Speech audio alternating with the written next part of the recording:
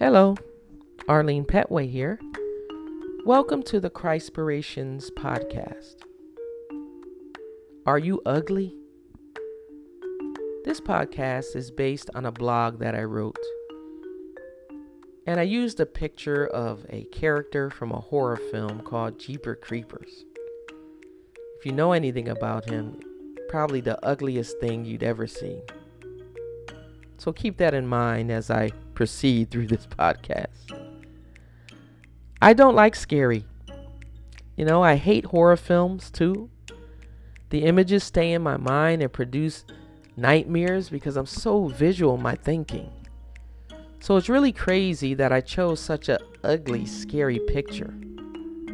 But I did it to make a point. The old adage says the ugly, green-eyed monster is envy and jealousy. It's listed among the 7 deadliest sins if you believe in a ranking system for sin. God doesn't. But envy is nasty.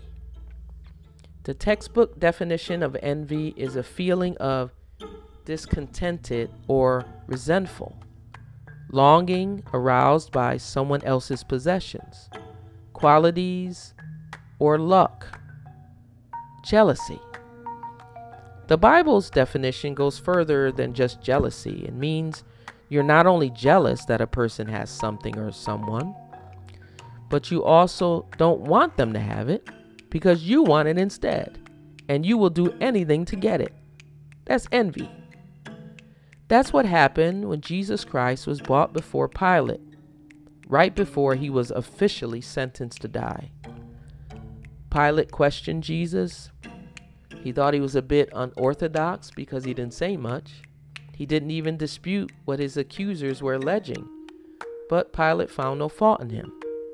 He thought Jesus was kind of strange, but he found no reason to give him the death penalty. However, Pilate did observe something interesting.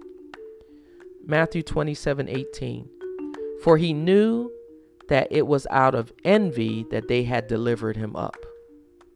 Simply put, and there you have it, their hidden motives exposed. These haters hate it because they envy Jesus. So it wasn't just because he claimed to be the Messiah or the Son of God. They wanted to be him. They were well-respected religious leaders. We'd call them influencers. They thrived off of attention and following. If they lived in our day, for them, it would be all about who got the most followers or subscribers or likes or shares. Jesus had a huge following. He worked unbelievable miracles, and he was a better preacher than they were. They were jealous and wanted what he had, and when they couldn't have it, they said, let's kill him instead. You've seen stories like this, maybe in a Lifetime movie. There's this woman, right, that wants this other woman's husband, and since she can't have him, she takes the wife out. Man, evil, scary, and God hates it.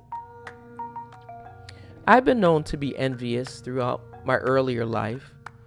Most of the time, I didn't even realize it, but it came out in the ugliest of actions and attitudes.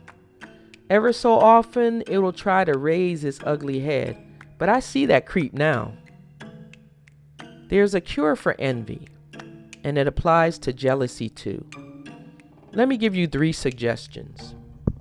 Number 1, be grateful and thankful for what you have.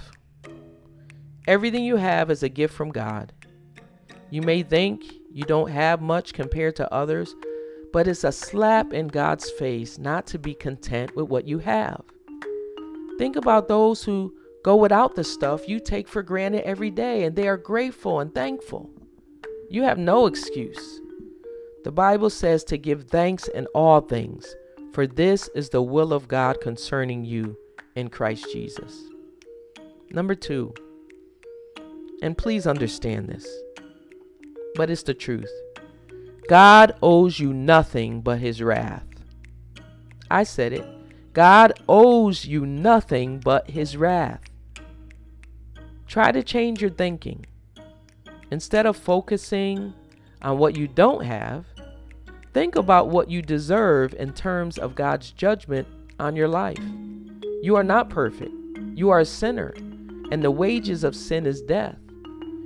You and I should be experiencing bad things every day of our lives, but we don't. God is good.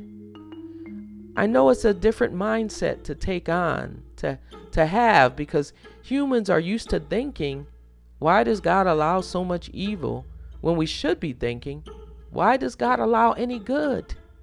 We think too highly of ourselves compared to a perfect and a holy God. So think about that. Number 3, learn to rejoice at other people's success and fortune. I tell you, this is the best one for me. God has taught me to be truly happy for people when something good happens to them. Now, this is especially true for those closest to me. I can be the biggest cheerleader a person could have, but the sentiment has grown to include other people too. This will bless you and the other person. You ever hear the saying, it's better to give than to receive? Well, that includes praise and encouragement. I love it, and you will too when you put it into practice. It's religious folk. Watch out for those religious folk. It was the religious folk that allowed this ugly, evil, sinful character flaw to condemn a man to die because they couldn't have what he had. The crazy thing was that this envious blind spot that they had kept them from seeing that he was everything they needed. So yuck, say yuck, and kill the ugly, green-eyed monster in your life. Don't entertain that demon, because it is a demon.